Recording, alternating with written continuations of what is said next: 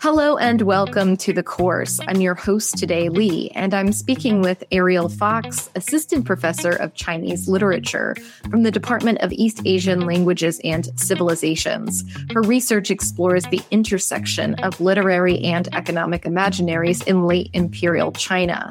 Professor Fox is also on the Committee on Theater and Performance Studies. She's here to talk to us about her career path and how she became a University of Chicago professor. So, Ariel, let's start off with an overview of your career path. We can begin in your undergraduate years, and can you take me all the way up to your current role at the University of Chicago? Sure, yeah, I can definitely try. So I did my undergraduate degree at Columbia, and when I started there, I really thought that I was going to be majoring in political science. I had spent my whole childhood really fixated on the idea that I was going to be a lawyer. I was going to work for the ACLU. I get to college, and because of AP tests and whatnot, I kind of test out of all of the introductory courses. I end up taking a fairly advanced, graduate student class on political science. And it was just so disappointing.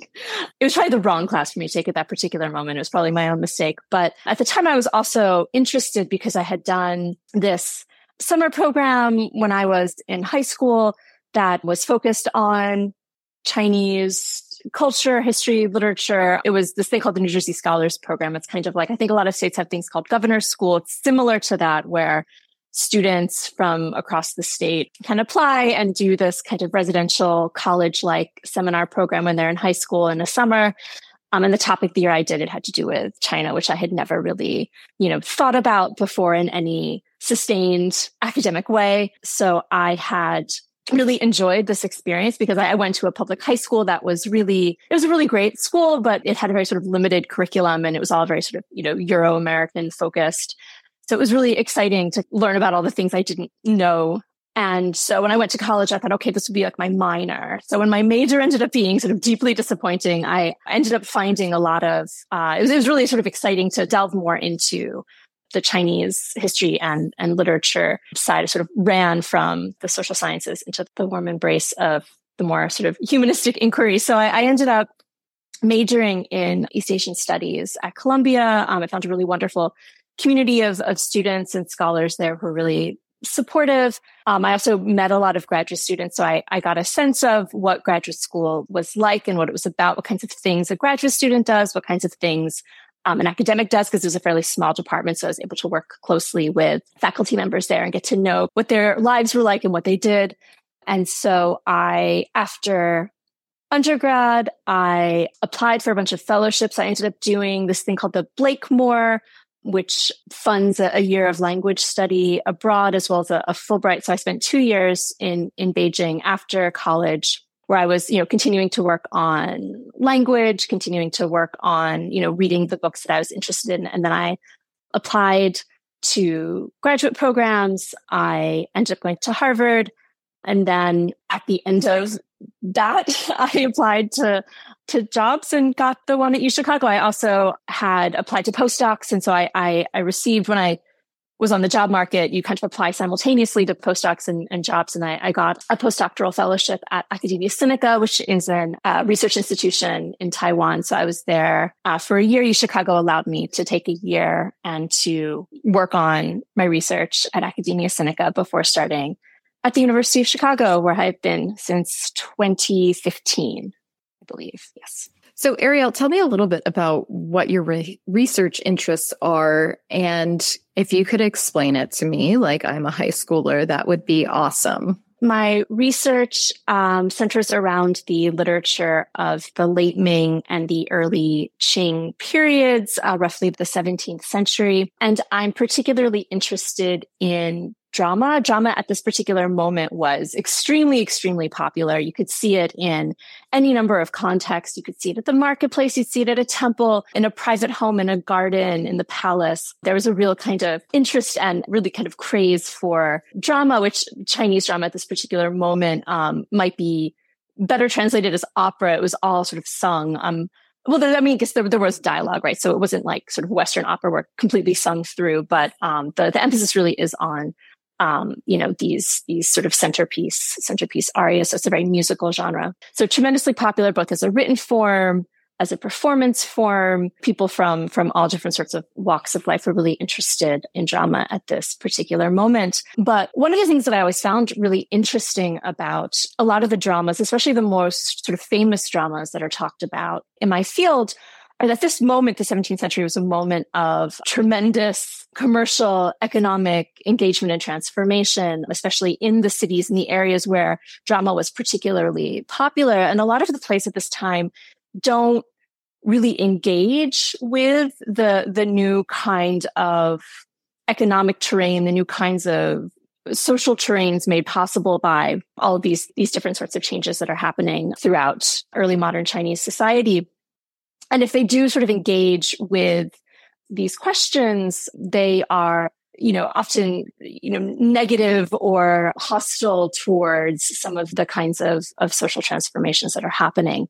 What I found really interesting was there's a body of plays that were very, very popular at the time and sort of increasingly studied now that take a very different sort of approach to a lot of the transformations that are happening at this particular moment, rather than consigning the merchant to the margins or casting him as a sort of villain who's threatening the scholarly lead. These are plays that move the merchant and his money and commercial exchange to the very center of the plays and find ways to kind of, not just sort of recuperate the sorts of things that merchants are sort of doing and making possible, but to make broader claims about the universality of this experience at this particular moment, the ways in which everyone is becoming a merchant of a sort, is engaged in new forms of social relations that are deeply enmeshed in local and global exchanges, and doing so in ways that open up possibilities rather than sort of anxiously turn away necessarily. So these body of plays I find to be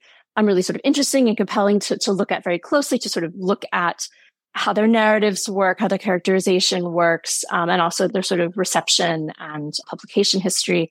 So that's the sort of body of materials that I look at in my first book, which is in production now, which is called The Cornucopian Stage: Performing Commerce in Early Modern China. So Ariel, how did you realize that this was something that you really wanted to focus on? That's a good question. I mean, I think it's just from, I was just reading a lot of plays, and in my field, there are a handful of plays that have been translated, right? So you encounter them as an undergrad.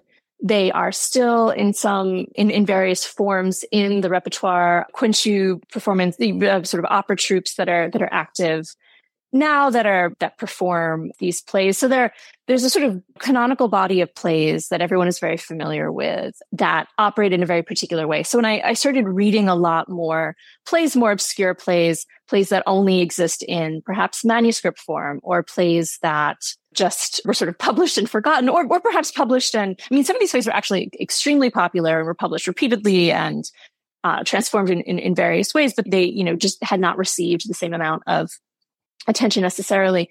So just by reading a lot of plays and sort of seeing new patterns emerge, seeing when you get very used to how a particular form or genre works, right? The sort of expectations of, who can be the main character. These plays are often very focused on objects, right? So the plays will often be named for an object, and this object will circulate across the stage. And as various characters interact with this object, they sort of form a community through the circulation recognition of an object. And usually in the plays that are produced in the early modern period, this object is something that is invested with it's a sort of incommensurable object that only somebody with elevated, literati or particularly artisanal knowledge would recognize. And so the communities that are formed are very sort of particular around these incommensurable objects. So when I start to encounter plays where the thing that's circulating is not incommensurable, but infinitely commensurable, right? It's money that's circulating. So instead of this,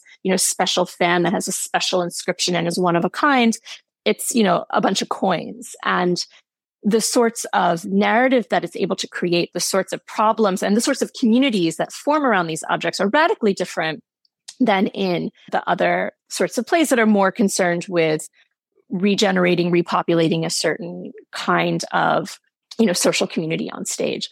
So I think it was just, sorry, this is a fairly rambly answer, but I think it's, from just reading a lot and then being able to sort of see when playwrights are playing with the form, when they are altering the form in ways that maybe seem subtle, but are actually, represent fundamental shifts. You mentioned at the beginning of our conversation that when you were younger, you thought you wanted to be a lawyer. Why was that a goal of yours at that time? Yeah, that's a great question. I mean, it clearly comes from me not really knowing lawyers. I have a lot of friends who are lawyers now, and, I see what actual lawyers do. And I think when I was younger, it was just sort of like what you did or the imagination was, it was what you did if you liked to argue, liked to debate things, right? If you were really engaged with debating ideas with other people, what you do is you become a lawyer. And so I really loved debating. And, this started quite young. I was really sort of fixated on the idea of being a lawyer.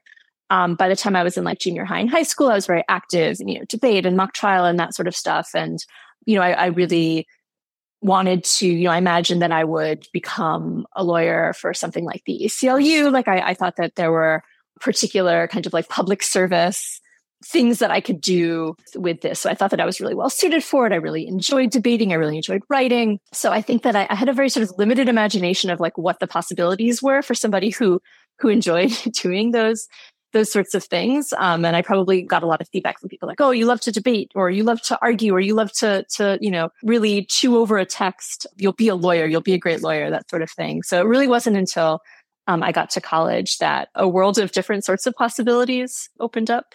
And it sounds like those things that you enjoy, the reading, the arguing, the debating, the mulling over text, that's something that you get to do in your current work, right? Yeah, precisely. That, it's there are ways in which it very sort of clearly maps on to my younger interests in the sense of interacting with the text very critically, like thinking with the text, thinking against the text, being in a classroom setting and debating with people different sort of ideas and theories and that sort of things. But I mean, also in a very important way, it was quite a departure from what I thought I was good at and what I wanted to do. There was something about when I was taking these classes in college, and part of the reason why I started to work on Chinese, literature and history was in part because Columbia had a language requirement. And I took French in high school and I was terrible at it. And I thought, I had this interest in China from this program that I had done. So what's the opposite of French, right? Like I hated French grammar. So I thought Chinese, right? Chinese does not have grammar, anything approaching like French grammar. So I thought maybe I'll be good at Chinese. I was wrong. I was bad at Chinese. And there was something about doing something that I was bad at and sort of committing to it. Being an academic didn't really necessarily feel, even at the time, even though I was very excited by the prospect, it never really felt like necessarily a good fit for my personality. It's very solitary. It's very, especially in my field, it's very sort of intensively linguistically sort of rooted, right? And I really sort of struggled with that particular aspect. So I think at the time I had a fairly romantic idea that I should do something that I'm bad at, that I should challenge myself, and it would be more important for me as a person to, I guess, struggle against myself in particular ways, which sounds a bit silly now, but at the time it kept me going, I guess, when I found myself, really, really sort of struggling with some of the aspects of being an academic. Well, related to that point, why be an academic? Because there are many things you could be with the skills and the interests that you just laid out. Right. Good question. I mean, I think that there were things that I loved about it as well. I mean, there's the being able to just spend as much time as I wanted with a question or a problem or a text, that kind of freedom, that kind of space. And I really loved being in seminar and talking with people and meeting individually with professors. And then, so just knowing that when you're an academic, you have these kinds of conversations that operate on various different levels, these conversations that you're having with yourself, with as much time as you want to sort of spend with reading a text and thinking about a text, with your colleagues, with other people in the field, with students, undergrad, graduate students, and, these varied kinds of conversations that you can have without, there's obviously pressures, right, that come with being an academic, but there's something expansive about what the academy offered in terms of time and space to think about real and serious things. Let's talk about what are the fun parts of your job. Oh, there's a lot of really fun parts. Teaching, of course, is really fun. To be able to design classes that have a particular shape to them, where you're taking students on a kind of intellectual journey with you through the material, getting to share. Because, some of the stuff that I work on is just so much fun. I, teach a lot of novels and short stories, and to be there when students are encountering them and excited by them and thinking through all of the sort of issues and implications of the things that we're encountering is really wonderful. And also to be surprised continually by my students, by what they pick up on in a text that I've never seen before, or how they make connections, across other fields. So I think that that's always like really sort of satisfying to sort of experience. And the University of Chicago is particularly wonderful in that regard, both because of the quarter system, which can be a bit intense for the students because, they're taking 3 quarters over the course of the academic year. For faculty, it's really wonderful because you get to create these small classes. There's kind of a culture at the university of more focused classes because we only have a 9-week quarter. You don't really teach classes that you might find at other universities, like Introduction to Chinese Literature or something like that. We teach classes that might just be about a novel or about a short story collection or about one play. And then over the course of those 9 weeks, you delve into all these different things that kind of surround this one text or body of text. So it allows you to not feel like you have to cram all sorts of information in, but to really move about a topic in a really interesting and novel kind of way. So on the flip side of that, Ariel, what are the things that you don't enjoy, like the not fun things about this job? Yeah. So in terms of things that I don't particularly enjoy about the job, and I'm not sure if this is necessarily related to my job per se, but the academic job market has been particularly brutal the last few years, especially coming off of COVID. We're lucky in my field that there is still a decent amount of hiring that's being done in, Chinese literature, Chinese culture. We've done a good job, I think, placing our students in positions, but, it's always difficult helping students through the sort of anxieties and the difficulties of the job search process, which is, why if you're considering a career in the academy, it's a sort of wonderful career. There are so many wonderful things you can do with it, but being aware of also the particular kinds of pressures and the seemingly increasingly limited job prospects, honestly, is something that needs to be considered. And so, that's a difficulty, right, of sort of helping students through that process. I mean, it is fulfilling in a way as well, right? Being able to support students through that process and generally to see them end up in a place that they're happy in. But that's the sort of particularities of, a PhD in the humanities at this particular moment. Yeah. And to that point, aside from making sure that you're aware of the realities of the job market, what other advice would you have for students interested in pursuing a similar path, a similar role that you have now? Yeah, I think a good piece of advice, and it was advice that I was given and that I took, and I probably could have taken it even further, but that, don't go right through. Don't do your BA and immediately start a PhD program if you have other options open to you. It's good to take a break. It's good for your intellectual development. It's good for your sort of, psychological well-being. It's good to just, take a moment and work someplace else or, do something else or do something related rather than, graduate school is so intense. It requires a really kind of single-minded focus. It ends up kind of consuming all different kinds of areas of your life. And so to have a space to breathe and think about, what it is that you're interested in rather than sort of, rushing into a PhD program. I understand that the pressures that people face, that it's unclear what people want to do next. So sometimes people see a graduate program as a way to find the thing that they want to do next. But I would just caution to, slow down a little bit and think about it. Even if you're 100% certain that's what you want to do. I was 100% certain that's what I wanted to do. But I also wanted to take some time to read more, to think more, to get myself in a better position in terms of, my abilities in classical Chinese and that sort of thing. So the kinds of things that you can do in that space in between undergrad and graduate school will help you down the road if you do end up pursuing a career in academia. And then another thing would be, especially for undergraduate students who are interested in pursuing a career in the academy, is to don't fear the office hours. I think there's, I've encountered a lot of students at the University of Chicago who are generally, go-getting students, bold students, but there's a sense that you only go to office hours if you have something really pressing to talk about. There's a sense of sort of discomfort around office hours as if you're, interrupting the professor or something like that. But I would really encourage students who are interested in academia or to have questions about it. What is it like to be a professor? What do the different terms mean? I've encountered so many students who have no idea what's an assistant professor, what's an associate professor. These are sort of, really kind of opaque terms to them.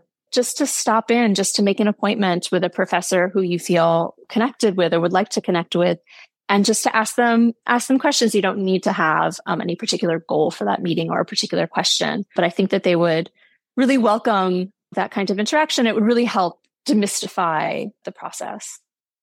So Ariel, finally, I want to ask you, how do you think the time that you spent abroad, the time in China and the time in Taiwan, really benefited not only your career, but you as a person? Yeah, the time that I spent abroad was truly invaluable in every sense. I went to Beijing after college before graduate school, and then I was in Shanghai for a number of years during graduate school, and I was finishing my dissertation in Shanghai and Suzhou, and I was working on my dissertation. And then after at Academia Sinica in Taipei, and then of course I've gone on many, many research trips since then. And yeah, of course, just a sort of obvious, the tremendous leap in, my language ability from spending time there, the access to materials, and of course, the access to a huge world of scholars who are engaged in the questions that I'm interested in. East Asian departments in the United States are fairly small. Like you're not going to get, University of Chicago is a particularly special case in that, I have a colleague who works on something very similar to what I work on, Judith Zeitlin, but most university departments, you're going to be the only one who works on, say, early modern Chinese literature or modern Chinese literature.